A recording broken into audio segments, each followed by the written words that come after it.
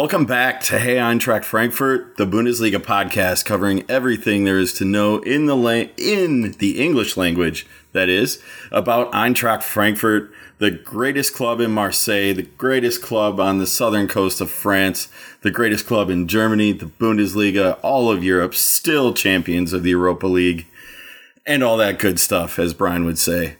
I'm Chris here in Detroit.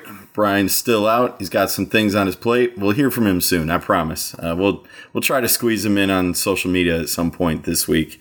But here with me tonight to talk all things Frankfurt, all things Champions League, and to hit on the Frauen later too, Matt in New York. Matthew, how you doing? I'm good, man, but be careful the way you say it. Start hitting on the frown because a lot of people could misconstrue that. I am taking ladies, just as a heads up. I hear you. My bad. So, but dude, yeah, hyped. If you happen to listen to the last episode, I called it a love roller coaster. Which was a great episode, by the way. Thank you. Big props to Jason in Wisconsin. He brought us the winning touch, even though his prediction was wrong, and so was mine. But that's kind of why we do it sometimes. That's what you have to do as a superstitious fan of your club, is just turn it against them and watch them prove you wrong. Because every time we doubt this team, every time, Matt, going back your lifetime, my 20 years with this club, every time we doubt them, they just come back and prove us wrong. Let's get right into this one. Frankfurt 1, Marseille 0. The lineup was kind of cool. 3-4-2-1. So many questions in the last episode. How are we going to line up? Back 4, back 5, back 11 is one thing I was voting for. But the back 3, Ndicka, Hasebe, Tuta. How'd you feel about that going into it? Dude, a little nostalgic, I'm not going to lie. Like, it literally kind of brought me back to, like, I feel like almost like the DFB Pokal games when Tuta played his first season with us, you know? I was just like, okay, like, you know, we have Ndicka, Hasebe, and Tuta back there again. Like, let's do it. And Hasebe would obviously be the anchor, be the warrior in our defense. But, like, dude, Hasebe was a man of the match of the whole game by far. I know, like, Kamada got the whole official Champions League man of the match ball and everything. But, like, without Hasebe, like, we'd be screwed. Like, I don't know if we would be able to get this result if we had one of our left backs made out of glass in there. We had 4 in the back, you know? But, dude, I loved it. It was such a great call by Glasner. I love that Hasebe got his like Champions League taste as well with Frankfurt because I know he's had it with Wolfsburg before. But it was my heart was pounding. I was so excited. I was just so nervous that like he was going to screw up and whatnot. And he did the complete opposite. Yeah, when the rumor leaked that he was in the lineup, my first thought was it has to be a back 3 because a back 4 with Hasebe, I feel like it would be too cluttered right there. He's experienced enough to manage the center on his own. He still had Jabril Sow right in front of him, providing extra support and a lot more speed. Hasebe is an ageless wonder who can still run well, but 90 minutes is probably going to be too much to ask out of him. I love that back 3. Yeah, he did. I thought they ran really well together. That line kept things nice and organized. They didn't have to scramble as much as we've seen the last couple matches where the defense just kind of looked out of order coming back. And I think part of that goes to the midfield too. With Knauf back in his comfortable position instead of being on that back line, he just, that was kind of a question for me. Is he back to starting? Will his confidence be there? But he looked really comfortable on that left. Yeah, I mean, he definitely seemed like he was definitely dangerous. I mean, the reason why he played on the left side is because where the hell we were going to put Jakic. But when that rumor came out, I literally thought we were going to put Tuta on the left and Jakic on the right and play with 4 in the back with Ndicka, Hasebe, because I would assume Hasebe would need some sort of support system if he does step up. And there was a few times where he got caught, high up on the line. I mean, that's why he got the yellow card because he was a little late in like the early or like in the 30th minute of the first half. But I mean, the whole back line just kind of held it out together. I mean, with Kamada playing in the 6 spot again along So, which is what Glasner wanted to do at the beginning of the season, we're finally able to see that again. And, he definitely was very effective in the game and stuff like that. Do I think he was Champions League man of the match worthy? No. Like I said, I definitely should have gone to Hasebe. But I mean, we definitely had a great midfield. I mean, the only person who I would say have any sort of criticism is Gutsa, because I mean, I feel like he only played about like 10 minutes of the game. He wasn't really too effective and stuff like that. When I saw, but yeah, I mean, Kolo Muani still did his thing. I mean, the whole thing about this game, too, is we really capitalized on, you know, Marseille's mistakes. I mean, the goal itself by Lindstrom, like, thank you, Lindstrom, for giving us our first ever Champions League goal, and let alone 3 points. But, I mean, you know, we capitalized on a very terrible mistake. I mean, and then even before the first goal, like, there was a point where Kolo Muani made a great turn on a great pass from Gutsa, actually, as I shit-talked him about him earlier.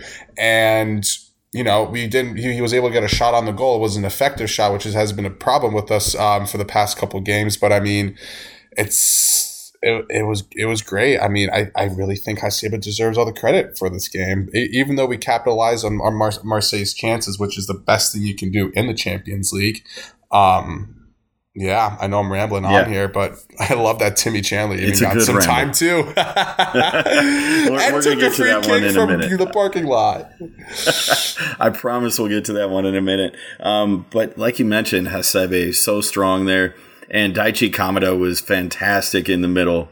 You know, it sucked that goal got called off because he was about a foot and a half offside. By the way, Nathan made a great comment about that VAR technology, whatever that was, that Tron-looking 28th century technology. I don't know if you saw it. Did you see that when they showed the VAR? They had like the virtual. It was like a virtual line, and then it showed part of his body like pressing through it. You know how when you go to like the kids museum, they have the thing, and you put your hand on the nails and you see the outline of it. It was kind of like Hasebe's face, because the Premier League would do it. Coming through the line. It was so weird. Yeah. Like they would do it like if it was a player like shoulder was offline, like they'd have like it's like the lane in the highway when you can pass someone. Like that line when it's like not the full yellow line. I don't know why I'm struggling here. Sorry guys. I just had food, so I'm like gassy and probably a little bit of food coma. But no, I mean that. Did you see what Kamada posted on Instagram or Twitter afterwards? He saw how close he was offsides. It was just like, oh man, like modern football, like here we go again or something like that, and people were loving it. Yeah, it's true. But bullshit. The effort on that and being in the right position was excellent. Are you disappointed at all with Kolo Muani, or was he just having an ineffective day? I don't think I was disappointed at all. Like I said, I think he was able to capitalize on some of the Marseille mistakes. I think the only thing I'm disappointed in is his like ineffectiveness of his shots and stuff like that.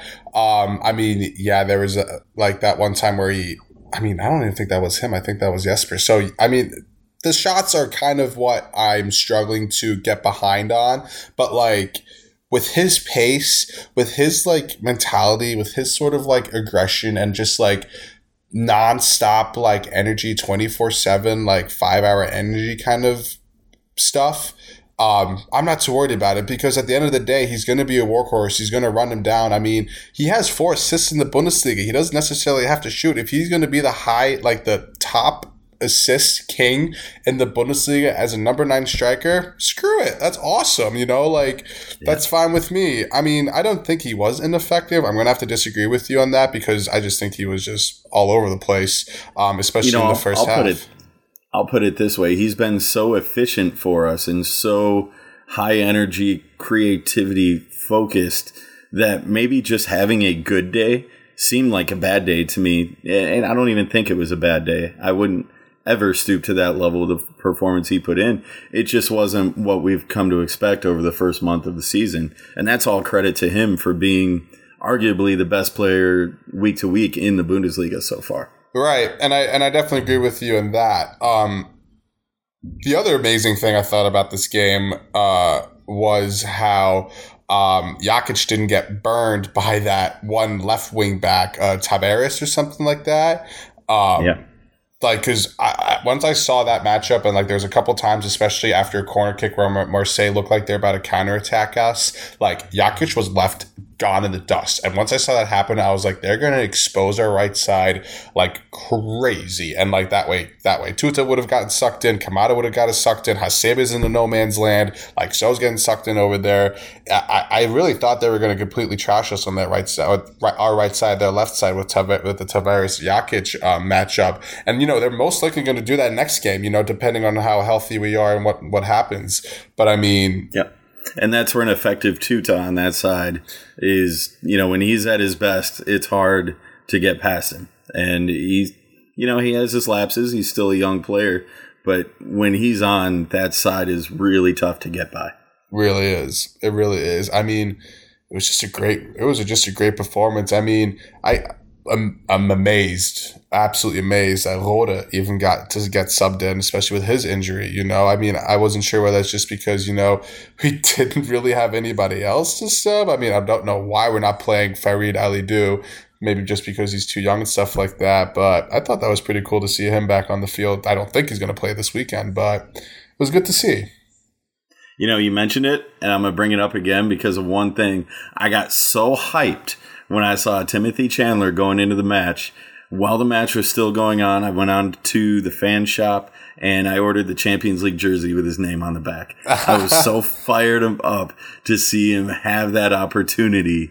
And, you know, his hometown club, he's had opportunities to go elsewhere. He continues re-signing with us. It wasn't just a tribute substitution.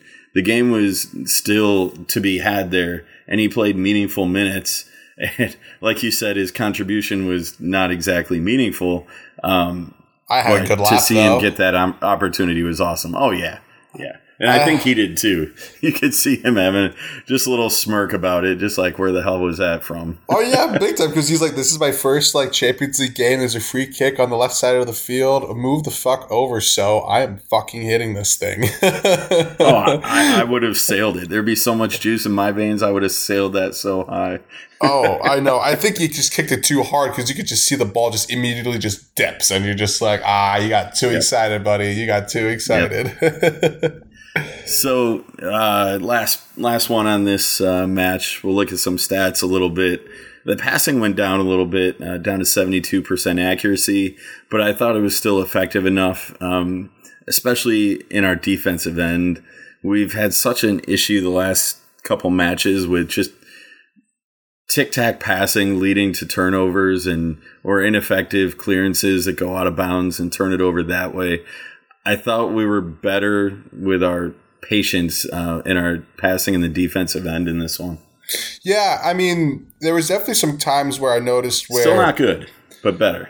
Yeah, no, it was definitely a little better. I mean, look, it's Champions League soccer. It's completely different from what we're experiencing in the Bundesliga, and so, or even in the Europa League, the past when we've played in there. It's just so much faster, and there were a lot of times where Marseille was literally pressing up to us, like in our half, essentially, and you know.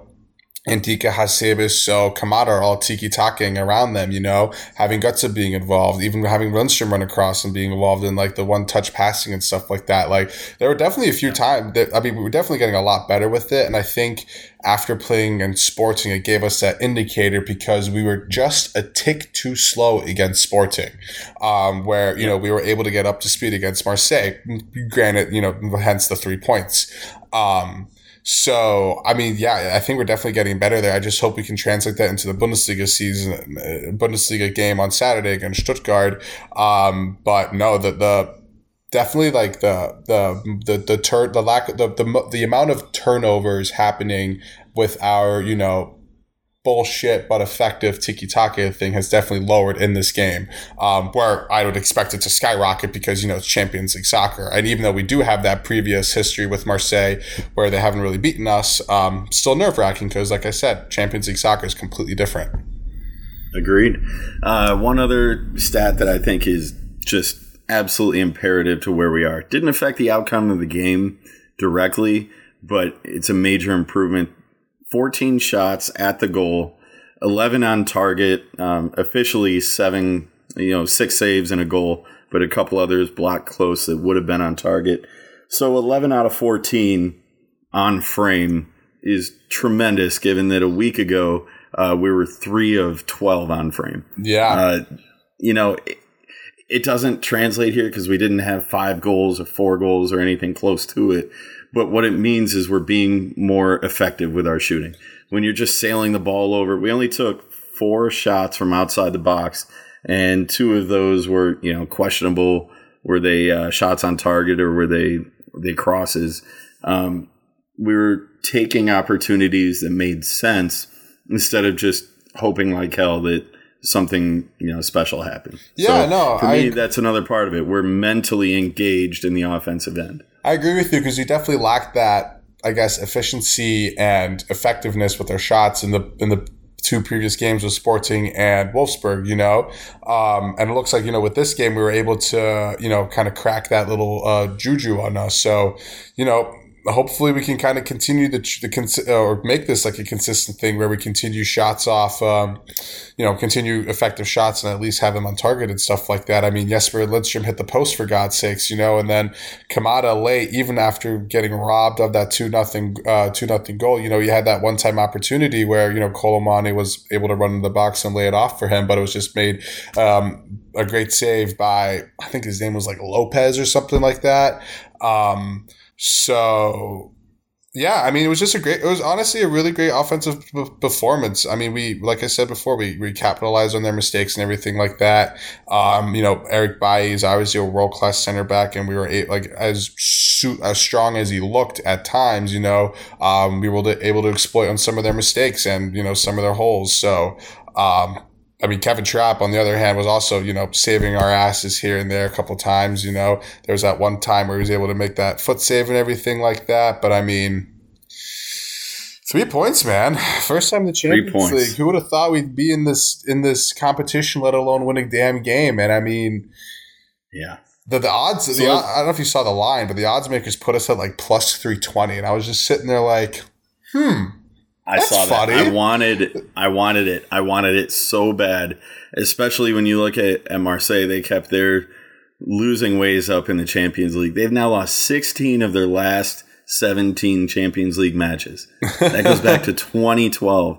Not even ties. We're talking losses, which is crazy because they're killing in the in the league right now. Like I'm pretty sure they're like first or something like that. They're tied for first right now. Oh my God. It's unbelievable how bad they've been in Champions League. Their only win was one in 2020. But back to the table. We took advantage of a team that struggled in the competition. Yep. We're new to the competition.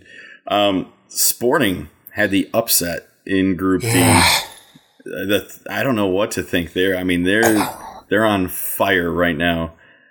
It fucks us a little bit, I feel like, because, obviously Tottenham is the favorite to go through this league, and now it's gotten a little bit difficult because, because I was kind of banking on us getting through where, like, Tottenham could lay off the gas pedal when we play them. But now that I think about it, I think we play them back-to-back when we play them, not next week, the week after, and then following again because it's like a weird Champions League round robin or whatever. So I don't know. I have a weird feeling that kind of fucks us just because, Sporting's not to get through unless Tottenham does Tottenham type things, where they just lose to us twice, which I can totally see happening because they are a dumpster fire right now. I mean, Son can't even score a goal or even hit the net for that matter right now for them. But I don't know. I was happy about it at first, but then the more I think about it and the more tweets I was reading about it, I think I flipped. I think it kind of fucks us. I'd rather have Tottenham kind of win that game, and then us having another go at Sporting when we go over to Lisbon. Yeah. I was calling for the draw there because looking at the table, I think it would have been more advantageous for us. But if once we go to Sporting, once we go to Lisbon, if we can take 3 points there, I know it's a huge ask because they're playing well in this tournament, but if we can take 3 points on the road there, it's wide open. We take care of business home and away against Tottenham. It's ours to be had. So, we're a third of the way into this competition, into this table, and we're sitting tied on points for second. We're behind on goal differential alone, which with 2 games against Tottenham coming up, we have an opportunity to reverse that goal differential and separate ourselves on points. So definitely plenty of opportunity there. I'm a table watcher. I mean, I watch a Bundesliga table from week 1 because, I hate myself and I do that. But honestly, I think there's plenty of matches. The back-to-back against Tottenham, for me, is where everything pivots. Because you lose the first one, then the second one is must win. Yeah. You win the first one, and then if you can pull points in the second one, you still feel good about it. No, I agree. I think I'm very excited to play Tottenham. That's it. I think that's going to really, like you said, it's going to be a pivotal point in our Champions League endeavors and stuff like that. Absolutely. Now that we talked about the good and stuff like that, should we talk about the bad and the ugly? Let's hit first on the rest of the Bundesliga teams in Champions League. We'll put the ugly off for about 30 more seconds. That Tuesday was fantastic for the Bundesliga. Even the evil empire down in Bavaria, we don't really like them, but it's good to see Germany do good things. It's good for the league to see our teams win. And Bayer Leverkusen, and Eintracht Frankfurt all winning on the first day of the Champions League week was outstanding. I turned on XM radio. They were talking about how formidable these 3 Bundesliga teams are, how they show up in this tournament, which, you say what you want about Bayern's history until they won it a couple years ago. But Leverkusen played excellent. Bayern won, and we had our first win. That's outstanding for the league. Day 2, not so much. Dortmund fell. They almost had it. Still a dumpster fire. Yeah, but they almost had it. They then Haaland kind of bit him in the ass again. Respect for him for not celebrating, but I don't know if you saw the goal, but that was. Yep, I did. And I'll tell you what.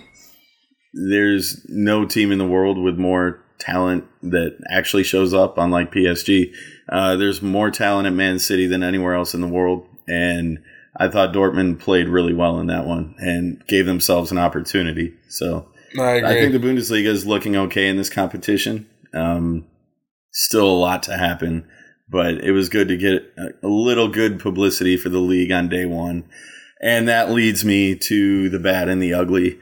It would be irresponsible for us to not discuss what happened with the fans in the stands and in the concourse area of the stadium. For all the gains that this club has made over the last few years, all the positive press received for deep runs in Europa League and the traveling support going to London and going to Barcelona and all points in between. And not just last year's Champions League run, in the prior few years with the runs we've made. Everything I heard about Eintracht Frankfurt for the last few years has been positive. And that all seemed to go to shit in about a 2-hour window on Tuesday afternoon.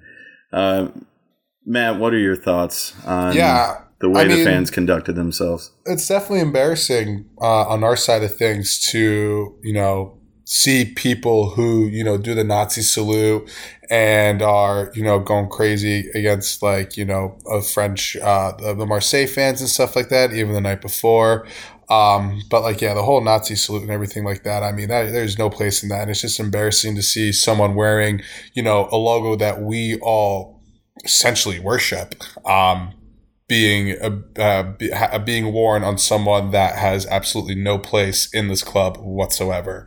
The good news is that, so on social media and how beautiful and how ugly it can be. The beauty out of it is that, Frankfurt has been made aware of who the 2 people are and stuff like that, and they're currently investigating the situation. So at least good news are coming out of that, side of things with, Frankfurt some Frankfurt fans being complete dickheads and assholes and absolutely, people who should not be wearing, the logo that we all cherish and love.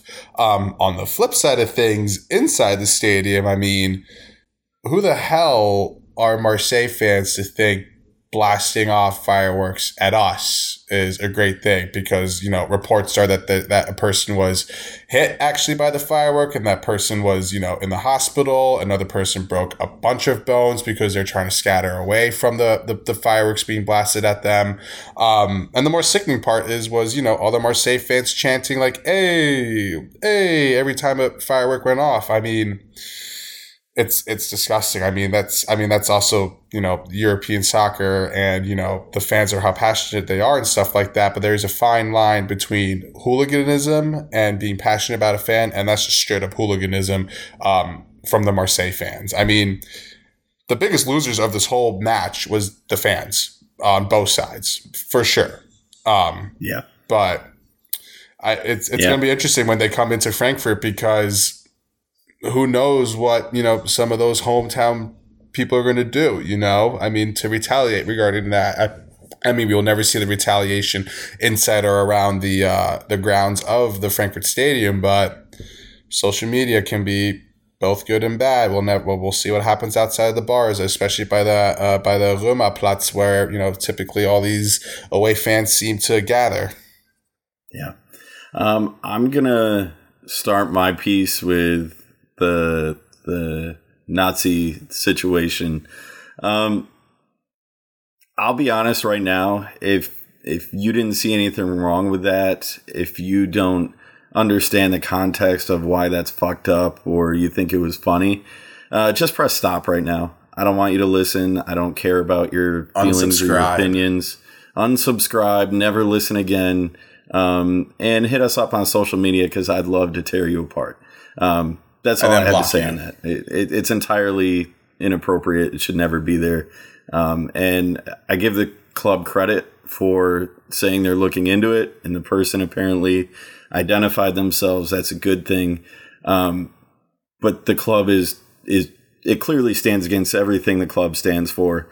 I know they're trying to be respectful of the fan and give them a opportunity to explain themselves or whatever. There is no explanation. For me, they should be permanently banned. My personal opinion, they should be permanently banned from Frankfurt matches going forward. And anywhere else in Germany. Those kinds of things in Germany are against the law. Not just, looked down upon.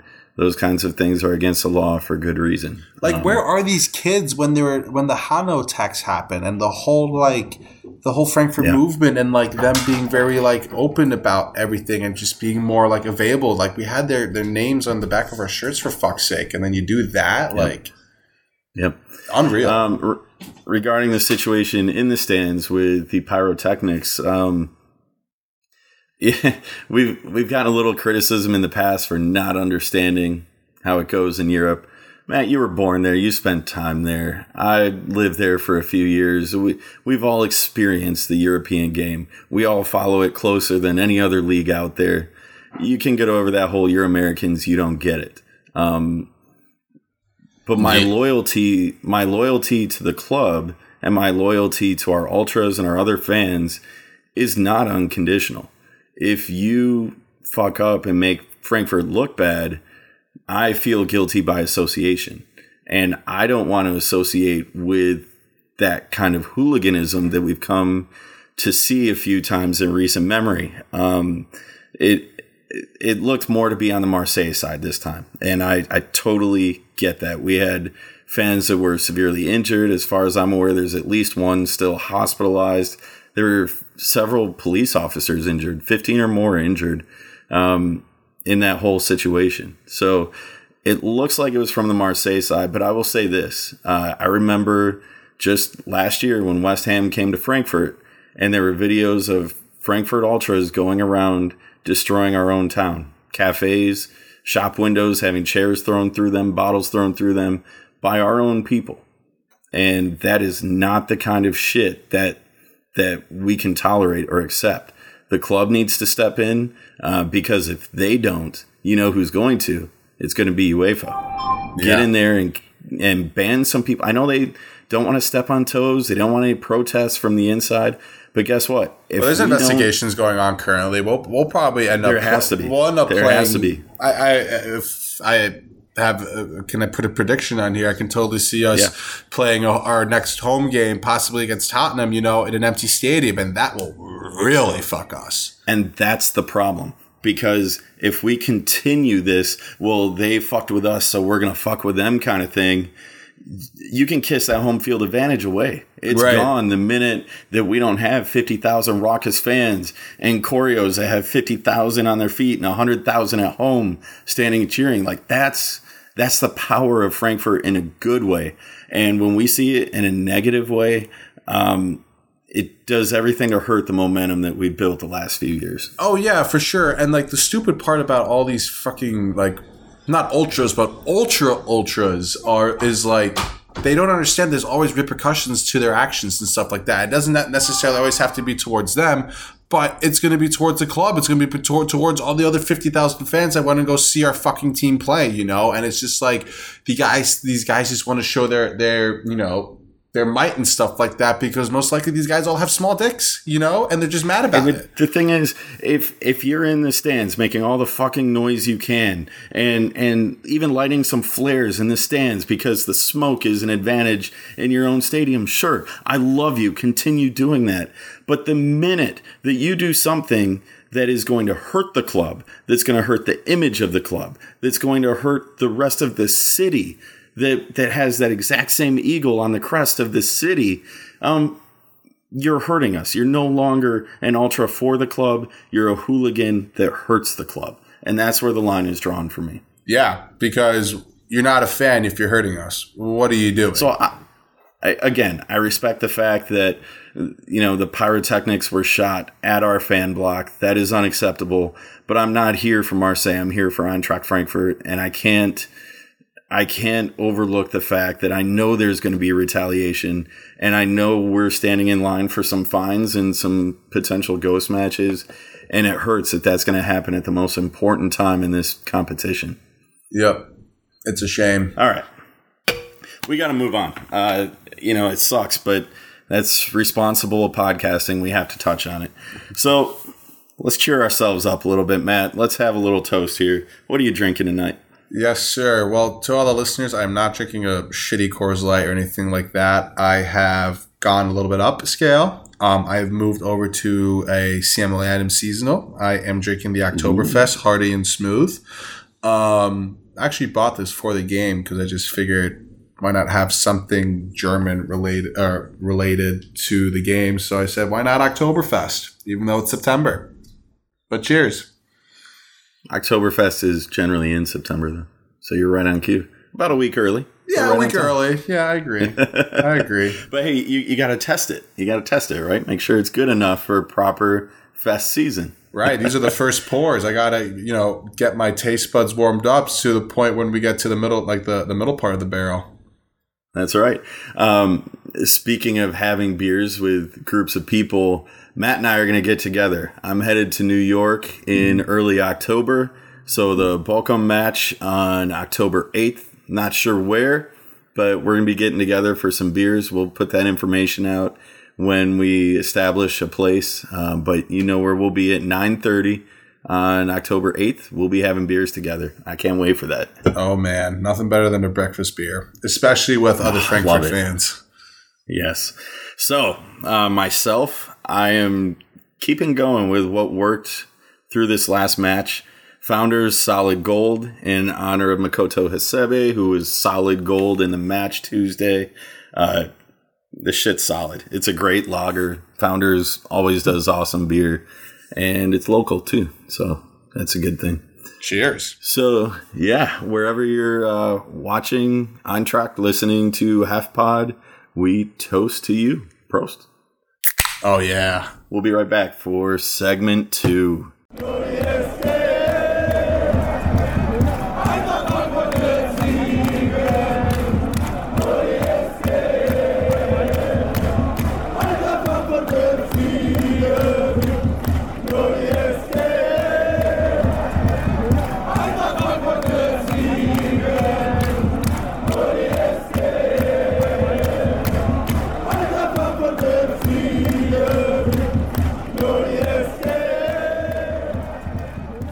Welcome back to Hey Eintracht Frankfurt, segment 2. Matt in New York, Chris in Detroit. It's time for a little pivot here away from the men's team. It seems like forever ago. It was really just a few weeks ago. The Eintracht Frankfurt Frauen, the women's team, started their season off. We are going to go a little more in depth with this one because we didn't give it its proper context before the Champions League started. So I'm going to do a little lecture here, a little history, a little current affairs. I'm going to give you your whole civics lesson on the Frauen. So here we go, Matt. Having a little extra drink here. Oh, I'm ready. All right. So history lesson. We all know about the history of the Frauen team came under the FFC Frankfurt name and badge. The merger happened in before the 2021 season. For those that don't know the history, FFC Frankfurt is one of the greatest names in the history of the women's game in Europe. They have a record 7 Frauen Bundesliga titles dating back to when the competition was reorganized in 1990. They have 6 runners-up in the competition. So that's a total of 13 top 2 finishes in 32 years. It's by far the best record in the Frauen Bundesliga. And 9 competition wins in the DFB Pokal between 98 and 2014. So that's also the record for domestic wins in that tournament. So domestically, they're fantastic. Internationally, the history is almost equally impressive. 4 UEFA Champions League titles. That's the most recent, coming in 2015. But those 4 wins are second in Europe, only behind Lyon, who's the powerhouse in France. They've got 8. But German teams have won 9 Champions League titles. Frankfurt has 4 of them. Those are pretty good numbers. Yeah. Good history there. So with that history in mind, when the merger took place, the truth is there was kind of a rebuild going on. It hadn't been to Champions League since 2016, I believe. They finished 5th in the table in 15-16. And then there was kind of a rebuild of sorts. Once the merger happened in 2021 and they took on the Eintracht Frankfurt badge, Laura Freigang, a friend of the show, listen to episode 151 where Brian does a great interview with her. People in the States will enjoy the fact she played at Penn State University.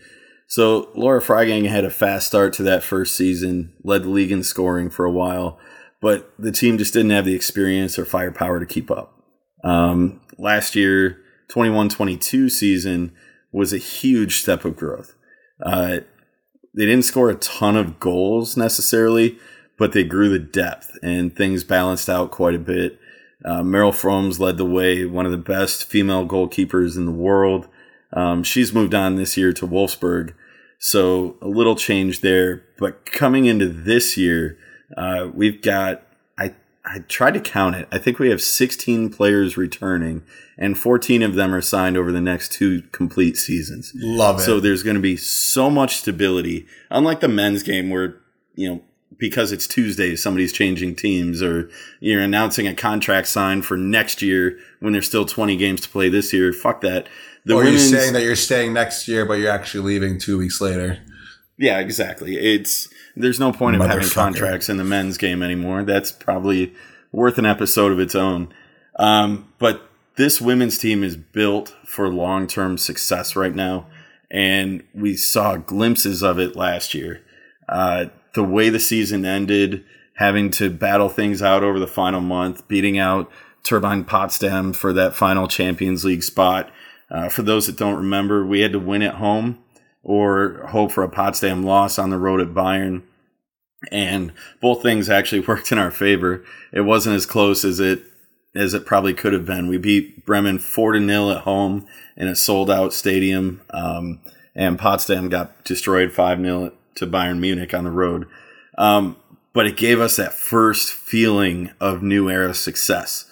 You qualified for the Champions League, and those women partied like it, and they deserved that because it's been a tough rebuild. for players that have been here for several years, we'll get into that in a few minutes.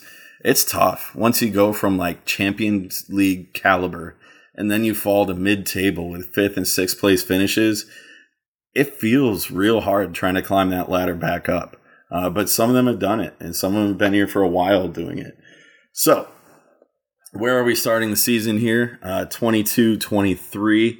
Massive expectations from me. We're now an experienced team. I talked about all the players returning. We already got knocked out of Champions League. I bragged about making it. Now I'll give the caveat. Because they finished 3rd in the league, they had to go play a playoff tournament in northern Denmark, God's country, beautiful area. Herning, Denmark is an amazing city in the north of the mainland. But the first match, it was a 4-team tournament with Herning and Eintracht and Ajax was there. We came out against the hosts, and it was a 2-0 win. And I got on our podcast and bragged it was going to be 6-0. Probably didn't give the host enough credit, even though we traveled more fans. Props to the people that went north, because there were probably 50 to 75 Frankfurt fans there. I didn't see more than 30 in the rest of the stadium. And major props to you because you were loud on the stream. But in that first 2-0 victory, Laura Prasnikar got the opener. She's been fire for us the last couple of seasons, creating opportunities, finishing opportunities. And then the second goal was an own goal, kind of off it was a feeding ball into the box. The defender tried to clear it. She cleared it past the goalie and into the net. So it was advantageous for us. But in a playoff situation, it doesn't matter how you win, especially your first competitive match of the year. You just want to finish. So they did. So 2 days later, line up against Ajax. And generally, Ajax scored an early goal. Karel Bausel, the goalie, put out a real poor goal kick, and the turnover led to a goal. Whatever, 7 minutes in, you're down 1, lots of time. This game was proof positive that the best team does not always win. Frankfurt dominated the rest of the match. I don't have the stats in front of me, but I think we hit 3 or 4 posts along the way. Laura Fragang, she was just heartbroken at the end. She put so much into that one. We got the equalizer. Nicole Anielmi picked up a ball literally right off the keeper's foot. Prasnikar was there to put it away. A very odd angle, but she curled it into the empty goal, the keeper out of place. And everything just kind of went smooth the rest of the match, but we could not finish it off. And literally one of the most heartbreaking things I've ever seen, a random Ajax corner with literally 10 seconds left in extra time on a beautiful bicycle kick finish, but it found like the bottom 3 inches of the corner. I'm telling you, if that ball is 3 inches further to the right, it misses, and we probably take the game in extra time. But that added time at the end, just 10 seconds left. There was not even more than a restart before the final whistle blew. But it sucks to lose out on Champions League before you've played any other competitive matches. It feels like your biggest competition of the season is over at that point, and you barely started. Yeah, it's tough, especially if you were dominating the whole game, and you weren't rewarded on anything, and just to put the cherry on top of how shitty that feeling is, it's a bicycle kick in the 90th minute, which is every person's soccer dream, just to score a bicycle kick, let alone a game-winning goal, but not when it's against you. It's one of those situations again where it's kind of old news at this point, so I'm not going to bring it up in its entirety. But clearing the ball off the line is so critical at that point. And Bosel tried to get a good punch on it, didn't do it. The ball bounced out, and just an incredibly placed bicycle kick. So props to Ajax. Hope you lose. Really Seriously. Don't like it. But it's not all doom and gloom. I'm going to look at it from the sense that you're out of Champions League, but you've got the Bundesliga to look forward to in its entirety. We just beat a team whose name I can't pronounce, like 7-0 in the second round of the DFB Pokal. So that competition is still alive for us. The main goals are still out there. And for me, the first goal is qualify for Champions League in the first or second spot.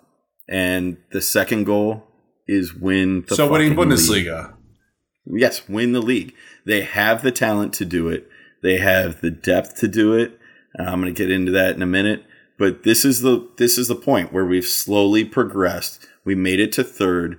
We've seen in head-to-head play against Wolfsburg and Bayern that we're as good as them. We split matches both ways with both of them, a couple of them in heartbreaking fashion last year, but the talent is there to compete with them. And I think this is the year where we take that next step. That would be a kicker if Merle Frums leaves us and that we win the league next year or like this year. It's possible.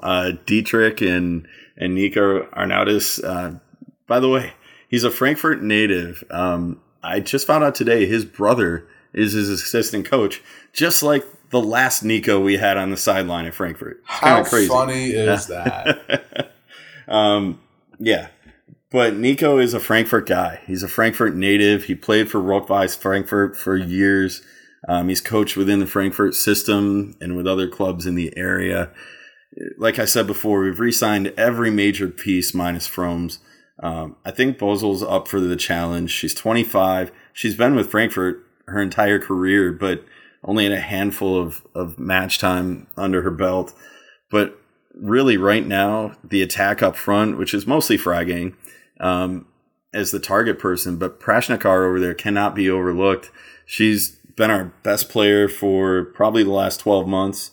Throw in Shakira Martinez, my favorite player, who grew tremendously last year, figured out how to use her size and strength. She's pushing through defenders on the right side. I think Nicole Agnomi is going to have a breakout year as well. Absolutely. Especially with their experience in the European Championship. Yeah. Yep. Her speed and the opportunity to be more of a full-time player there is going to be really helpful. The midfield is where we have the most depth and the most talent, I think. Barbara Dunst, Laura Feiersanger, Sake Nuskin, who was awesome last year. There's a lot of time on the books together now, which they didn't have before last season. So all things are looking up for me. I'm not going to be shy about calling for wins in all 22 league matches. This is a team that's going to compete with Bayern and Wolfsburg. They're not the same Bayern as the men's side, but since we started our slide around 2016, Bayern has been steadily investing in this women's team, and now they're competitors every single year. Wolfsburg has been the creme de la creme for the Frauen Bundesliga. They've won 7 of the last 10 league titles. Bayern won the other 3. I think it's time to end that run. I'm going to predict it right here, right now, episode 230, whatever we're on. Eintracht Frankfurt Frauen will win the Bundesliga this year. That is bold, man. Do you hear that thumping? I think you just I think you just placed your nuts on the table there. Yes, absolutely. It's the most bold prediction I've ever made on this podcast. I have never predicted silverware at the beginning of a season for either of our squads, and I'm doing it right here. And I would love to do it with a match in hand at the end of the season. No pressure, ladies. One more note for the women before we move back to the men's side. The match this Friday, opening the season, is at the Deutsche Bank Park. It's at the Waldstadion, Friday the 16th. That is unacceptable for me. If you wear the crest on your chest, you need to be in the stadium. You need to show the women the love, because if you keep showing up, if you fill the place on Friday, then there's going to be more demand for the other matches. And they say, wow, we're selling out every match at whatever the other stadium's called. Let's bring the women back to the nest. They need to be there. This is the home of Eintracht Frankfurt. The more people show up, the more opportunity we have to see them in the big stadium. I would love to see it become a part of the regular game day atmosphere. You know, maybe 3 or 4 matches this year. Maybe it's half the matches next season, and who knows after that. But one more note on this one. This week's match. No, go ahead. Yeah, I was just going to say, just to add, because I said this last season when we were struggling in the Bundesliga, I was going to say, let's have the women play in the Waldstadion. Like, I bet you we'll have more fans in there because we're having this Champions League run. But that's all I wanted to say. No, I love it. If you're in the States, this match will be streaming nationwide on NBCSports.com. We begged for it. We want more streams. If we want to see more of them, show up. Throw it on. If you can't watch live, throw it up on your computer, throw it up on your phone. Just let it stream so they see those numbers flowing in. It's against Bayern. It's going to be at, I lost my notes. I think it's 1:15 Eastern time here in the States. So it was at 7:15, 19:15 Central European time. Set your clocks, watch wherever you can, and we'll give you the update next week on how they did. Hell yeah. So, Matt, we talked about Marseille. We talked about the Frauen. What do we have coming up Saturday? Stuttgart, baby. Give me all that goddamn Schwarzwald. Tell me everything you know about Stuttgart. All right. VfB Stuttgart.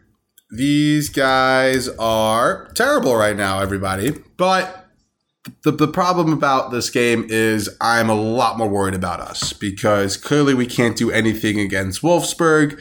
We do something great against Marseille. Now we are finding ourselves here at home again against Stuttgart. And so it's going to be a brutal, brutal game for us Frankfurt fans. I mean, first of all, they're coming off a great result. They just had a 2-2 draw against Bayern, which is pretty incredible. I mean, they were down to they were down 1-0, and then they came back within the second half, and then after like 3 minutes of their game tying goal, Musiala ended up scoring. But then in the 92nd minute, Guirassy, I think is his name, or something Jurassic Parkish, ended up sealing it for them, or not sealing it, but drawing it for them, the 2-2 side of things in the 92nd minute.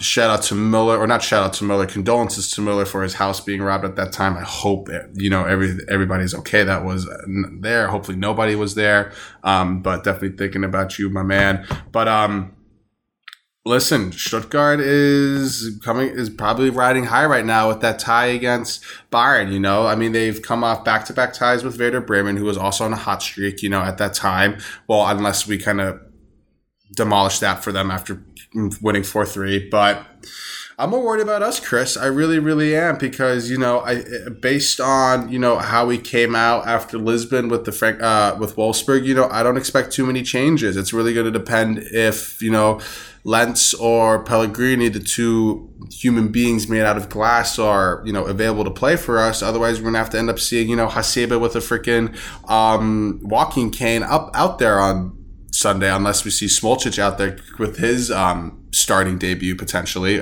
or his second game. But I mean, I'm more worried about us, Chris. I really am. Yeah, that's fair, and I'm going to agree with you. Stuttgart is not good.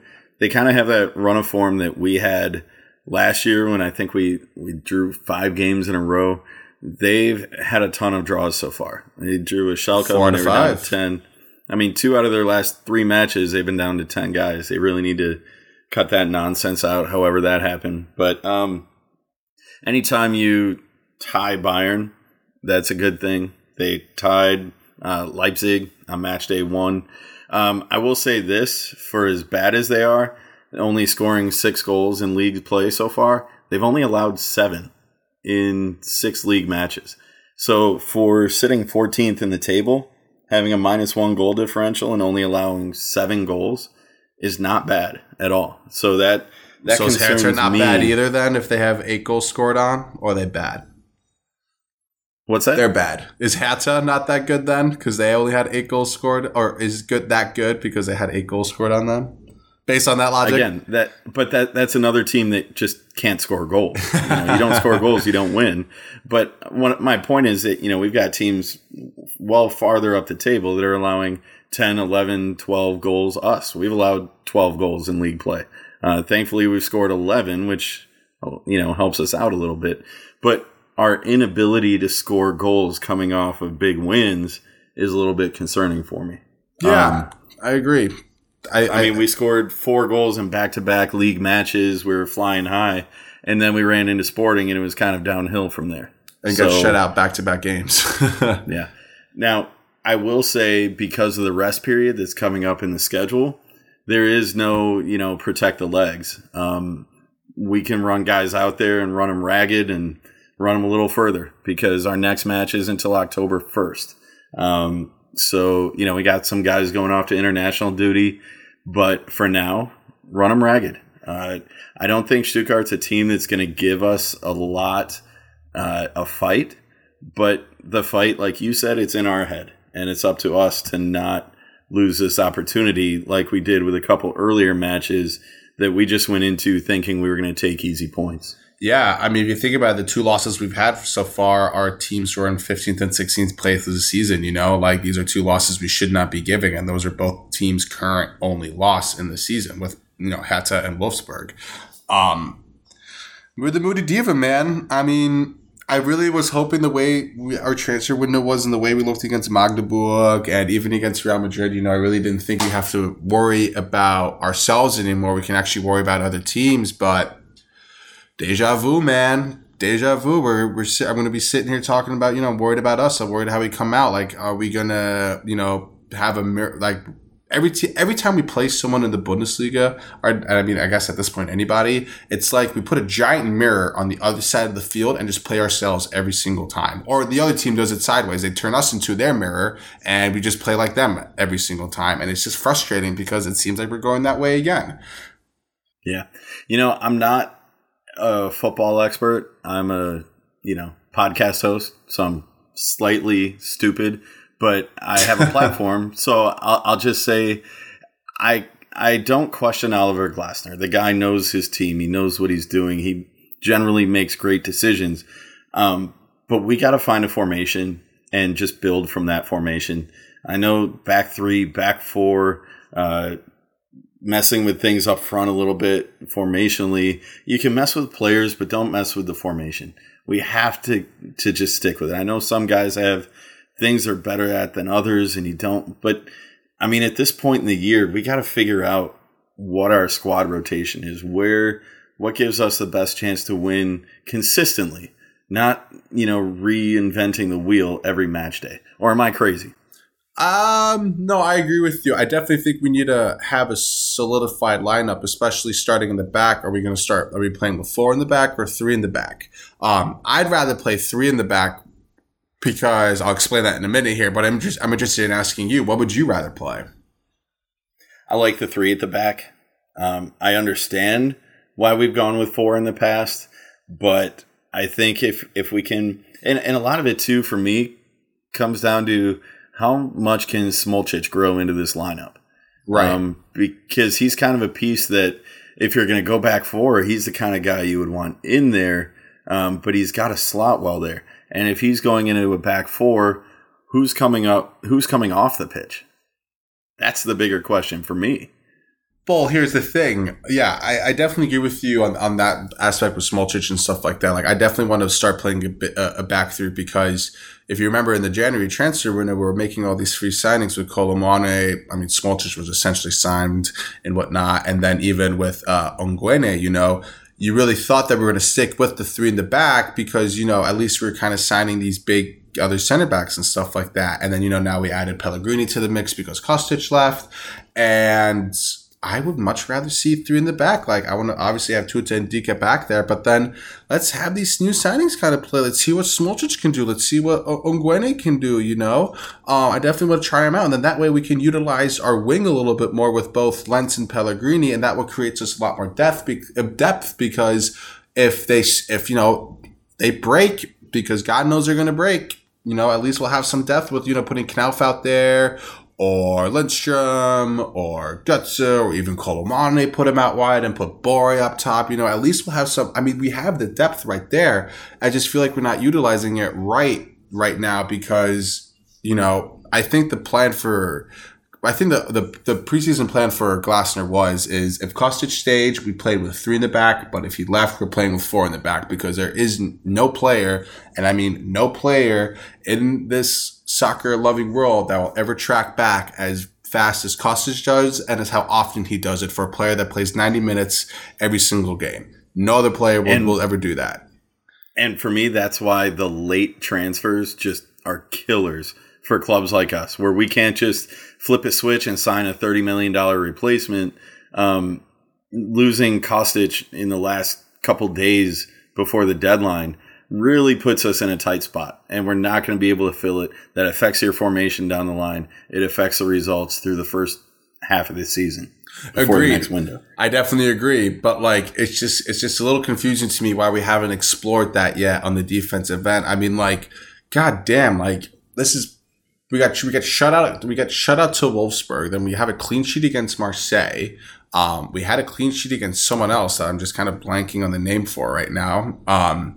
And RB Leipzig. Leipzig, thank you. And like we're still getting scored on a shit ton. Like we let 6 go by us against Bayern. We let 3 go by us against Lisbon. Like with the defense that we still have the same defensive woes that we've had for the past like 3-4 years, even with Abraham and Hasebe kind of being the anchors back there. So I mean, why not start changing a little bit? Like the offensive part of our game is molded. I mean, there's a couple rough edges you have to clean up, a couple things you have to smooth out and stuff like that, but we're essentially molded on the front end. Essentially bang it to Muani and stay behind him for his layoffs. All that's said there.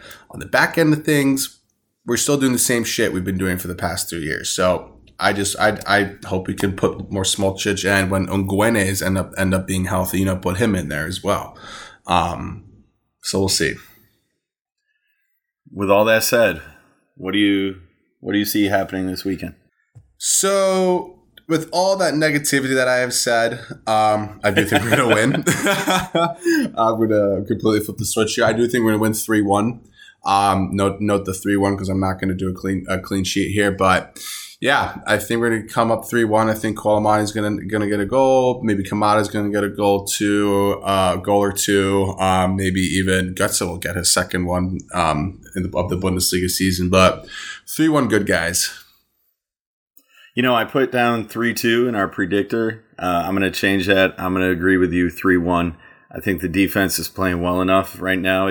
Like I said last week, it's a roller coaster here.